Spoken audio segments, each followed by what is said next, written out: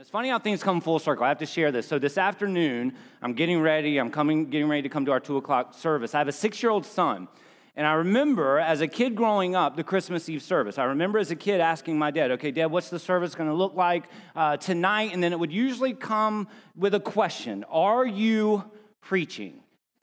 And then, unfortunately, he would say yes to me on Christmas Eve. And then I would say, well, how long are you preaching? And I remember that as a kid thinking to myself, okay, man, this Christmas Eve, like, Dad, you've preached all month of December. You ain't got to preach again on Christmas Eve. We've heard the Christmas. And so today, I'm getting ready. My 6-year-old son says, hey, Dad, we're going to church tonight. And I'm like, yeah. He's like, are you preaching? And it's like flashbacks, right? And so I remember my dad having fun with me, and so I felt that as a father that now it's my right to now do this with my, and I said, yeah, Tristan, we're going to actually do a whole study of the book of Luke tonight at our Christmas Eve, and we're going to spend about an hour and a half really breaking down the birth of the Lord Jesus Christ. All of a sudden he coughs and he says, I'm not feeling so well. So I got a little heath on my hands right there. But we thank you for being a part of this. Again, just a great opportunity that we can gather with our families and our friends to celebrate truly the meaning of Christmas, to celebrate the birth of our Lord and Savior, Jesus Christ. And I pray that you hear that tonight through the songs that are sung. I pray that you hear that tonight even just through some of the verses that we read. The personal aspect of what we celebrate at Christmas. Not just some broad stroke of the brush, hey, Merry Christmas, but the personal aspect of Christmas. That Christmas is a personal story to each and every one of us. And what's amazing about it, again, is so many times you find the announcement of Christmas or even the reminder of Christmas all throughout God's Word in some of the darkest times. For the last 3 weeks, we've been walking through this series, His Story, and we've been walking through really all the way back from the book of Genesis. Genesis chapter 3, verse 15, many would say is the first Christmas verse. There in the Garden of Eden, you'll recognize chapter 3 is the fall of man. Sin enters into humanity, and in that moment, God provided hope. In a place where he could have right away provided judgment, he provided hope. And we find Genesis 3:15 there, and I'll put in between you and the woman as he's speaking to the serpent, and between your seed and her seed, a direct reference to the virgin birth. He shall crush your head, and you shall bruise his heel. There in the Garden of Eden, a promise was made. And as we've been walking through, these last couple of weeks, kind of the story, his story, history, right? Looking at kind of the timeline of Christmas, you see that from the moment it was announced there in the Garden of Eden, it was something that God continued to remind his people of. That I've made a promise, and as God, I cannot break a promise. And I pray you even hear that tonight. That as you're walking through this Christmas season, I know it can be a very difficult time. And there are many that hold on to a promise, right? There are promises that are given to us in God's word. Sometimes the timing of that promise, we want that promise now, but we know God's timing is perfect. And you see that in the Christmas story. A promise that God gave right there in the darkest of times. He provides hope in the Garden of Eden. 700 years before his birth, right? We looked at this just a couple of weeks ago. The prophet Isaiah, in speaking to King Ahaz, as an encouragement to this king and to his people, gives this prophecy 700 years before the birth of Christ.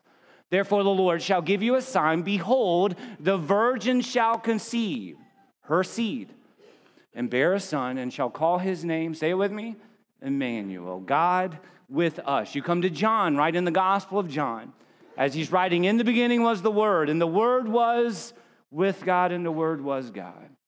He's reminding us that what we celebrate at Christmas is not the beginning of Jesus. It's the physical beginning of Jesus, but we understand that what we celebrate at Christmas is the birth of our eternal God who entered into his own creation for you and I. And what you find in the story of Christmas is it's really on the backdrop of the greatest problem we have, the problem of our sins. And the Bible says, for all have sinned and fallen short of the glory of God. If you believe that, say amen. Amen? Here's my running joke right here. If you didn't say amen, you just lied. And if you've been perfect all the way up until this point, you're now in it with us, right? For all have sinned and fallen short of the glory of God. And there's consequences to that. For the wages of sin is death. But it's the bad news that points us to the good news. And listen, Christmas is good news. Why? Because it's the promise fulfilled that God declared in the garden. There will come a day, a Savior, a Redeemer, a Messiah, the anointed one sent to save, And you find that phrase there even in Luke, Christ the Lord, Christos Kyrios, not just another prophet, not just another king, not just another priest, God himself, our creator God, who would come into his own creation for us. I pray tonight that even as you hear the Christmas story, again, as a kid, even reflecting back to my upbringing, it's a story I've heard many times, and we talked about this on Sunday. If we're not careful, we can lose kind of the allness of this. But I pray you just hear it personally this afternoon. The story of Christmas of a God who came to you. Very familiar passage. And it came to pass in those days that a decree went out from Caesar Augustus that all in the world should be registered. The census first took place while Quirinius was governing Syria, so all went to be registered, everyone to his own city. Joseph also went up from Galilee, out of the city of Nazareth, into Judea, to the city of David, which is called Bethlehem, because he was the house and lineage of David. Prophecy after prophecy, as we see, verse after verse. It's almost like checking box after checking the box, as we see as Luke is explaining, just in his birth. Verse 5, to be registered with Mary, his betrothed wife, who was with child. So it was that while they were there, the days were completed for her to be delivered. And she brought forth her firstborn son and wrapped him in swaddling clothes, laid him in a manger, because there was no room for them in the inn. Now, they were there in the same country, shepherds living out in the field, keeping watch over their flock by night. And behold, an angel of the Lord stood before them, and the glory of the Lord shone around them, and they were greatly afraid. And the angel said to them, do not be afraid. For behold, I bring you good tidings of great joy, hope, which will be to all people. For there is born to you this day in the city of David a Savior, Christos Kyrios, who is Christ the Lord. And this will be the sign to you. You will find a babe wrapped in swaddling clothes, lying in a manger. And suddenly there was with the angel a multitude of the heavenly hosts, praising God and saying, glory to God in the highest, and on earth peace, goodwill toward men. It's a story we've heard so many times before. And sometimes if we're not careful, right, we can kind of glamorize the entire story, right? We see it in the plays and we see it on the cards, but you have to understand the backdrop in which Christmas took place, right? It was dark times in the life of God's people. 400 years of silence. And in the darkest of times, God did his greatest of work. This past week, I was speaking to a lady in our church who lost her husband this past February. And she was sharing with me, she was saying, there's been a lot of firsts, Pastor, over this past year. She said, but you know what, I'm really struggling, especially as I approach this week, to celebrate my first Christmas without my husband, who she was married to for 45 years. And she said, but you know what, I have hope and I have encouragement, and that brought joy to my heart. But then what she said next was this. She said, because I know that God will not give me more than I can handle. And I said, well, ma'am, can I push back on you a little bit with that? I said, I heard that for so many years. I sat out there in those seats for so many years and heard pastors make that statement. And I remember sitting out there thinking to myself, there must be something wrong with me, because this is way too big for me. This is way too much for me to handle. And I remember going to not only my father, but another pastor friend of mine who has forgotten more memory verses than I've ever learned, to be quite honest with you. And I said, brother, I'm struggling with this. As we open God's word, he said, you will not find it nowhere in Scripture.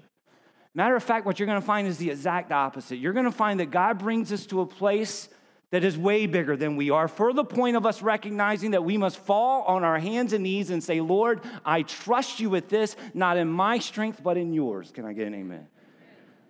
I can do all things through Christ who strengthens me. Yes, we believe that verse, but it's not in and of ourselves. As we began to talk about, what she was saying, I said, I think about Mary and Joseph. It's a story that we've heard many times before, but put yourself in their shoes. I'm sure they were thinking to themselves, this is way bigger than what we could have ever imagined. We're just simply trying to start a family. And now here is God wrecking our plans and bringing us to a place where the question must be, will we display faith in the God who has promised, who is over all of this? And as we see the Christmas story, I pray you see that. I pray that you see a loving God, a God of comfort, a God of grace, a God of mercy, but a God who is involved, a God who is in control. That in whatever chaos you may have walked in with tonight, guess what? You're not the first person to be surrounded by chaos. But the question is, in that moment, can you come to a place of faith, of, Lord, I trust you. And as I approach this Christmas, I see it in a new way. Not just the celebration because it falls on the calendar, but hope delivered. A promise made in the Garden of Eden in the darkest of times, a promise made 700 years before his birth through the prophet Isaiah in the darkest of time, and even 2,000 years ago in a little town of Bethlehem in the darkest of times.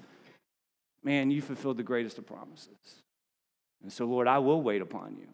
I will trust in you. And so I pray tonight, first and foremost, you see and hear the personal aspect of the story of Christmas. And then beyond that, I pray that you see in your own life the same God that orchestrated every detail. And again, not with robots, free will of men, but his sovereignty, moving each part to a place where his will would be done. And I pray tonight that the God of comfort and the God of grace is the one that you see as we celebrate Christmas. This verse, man, Hebrews 4, we've read it now a couple of weeks as we've walked through this series of his story. I want to read it for you again tonight, and I pray that you see the Christmas message in this story. Hebrews 4:14 says this, seeing then that we have a great high priest who has passed through the heavens. It's Christmas. The eternal God who had no beginning, passing through the heavens to have a beginning, physically speaking, because it was the only way it could be. Any attempt we make to get to God, you know what it's called? It's called religion. This man-made attempt to get to God. What we celebrate at Christmas is not a religion. What we celebrate at Christmas is the gospel, the good news. It is God's step towards us. This Jesus who passed through the heavens. So let us hold fast to our confession, for we do not have a high priest. What'd you walk in with tonight? Maybe no one else even knows. I'll tell you someone who does. Who cannot sympathize with our weaknesses, but was in all points tempted as we are, yet without sin. This Jesus is the one that we celebrate here at Christmas. Amen? I'm going to ask you right where you are just to bow your heads as we go to the Lord in prayer.